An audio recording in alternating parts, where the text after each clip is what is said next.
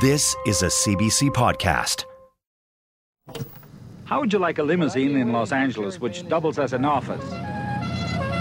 And half a dozen Excaliburs for your leisure driving? A little real estate in the Bahamas, perhaps? And a thriving multi-million-dollar business in Canada?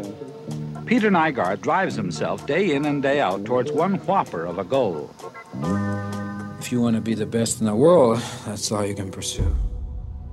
For decades, this was the public face of Peter Nygard, the flashy head of an international clothing empire. But underneath was something sinister. Everything was just a giant illusion. As time went on, I realized it was just something set up to lure girls in. Around the world, more than 80 women have accused Peter Nygard of crimes ranging from rape to sex trafficking. Some say they were as young as 14 when they were attacked. I will say that Peter Nygard is the most prolific sexual offender to date. He far exceeds Jeffrey Epstein. He far exceeds Bill Cosby. He exceeds anything that I think our world has seen so far. A pattern of predatory behavior spanning almost half a century. It didn't strike me as his first time. He was accomplished. He was good at being a rapist. Accused of using his money and connections to make sure these stories never see the light of day. He said he's richer than God, April. He owns the police. He owns everybody. He owns people. Peter Nygard denies all of it.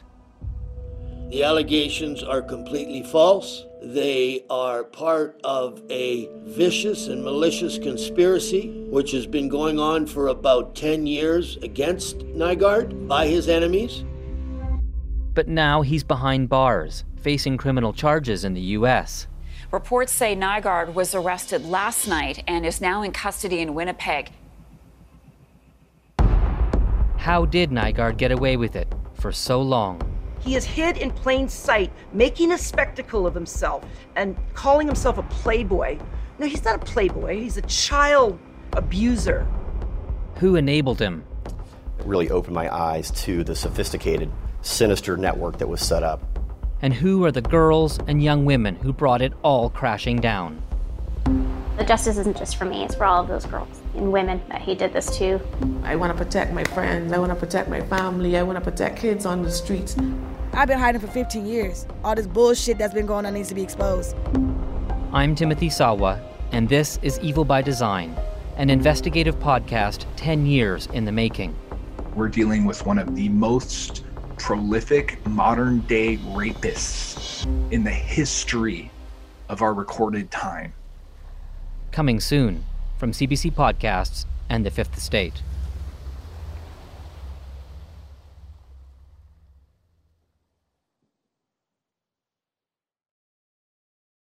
For more CBC podcasts, go to cbc.ca/podcasts.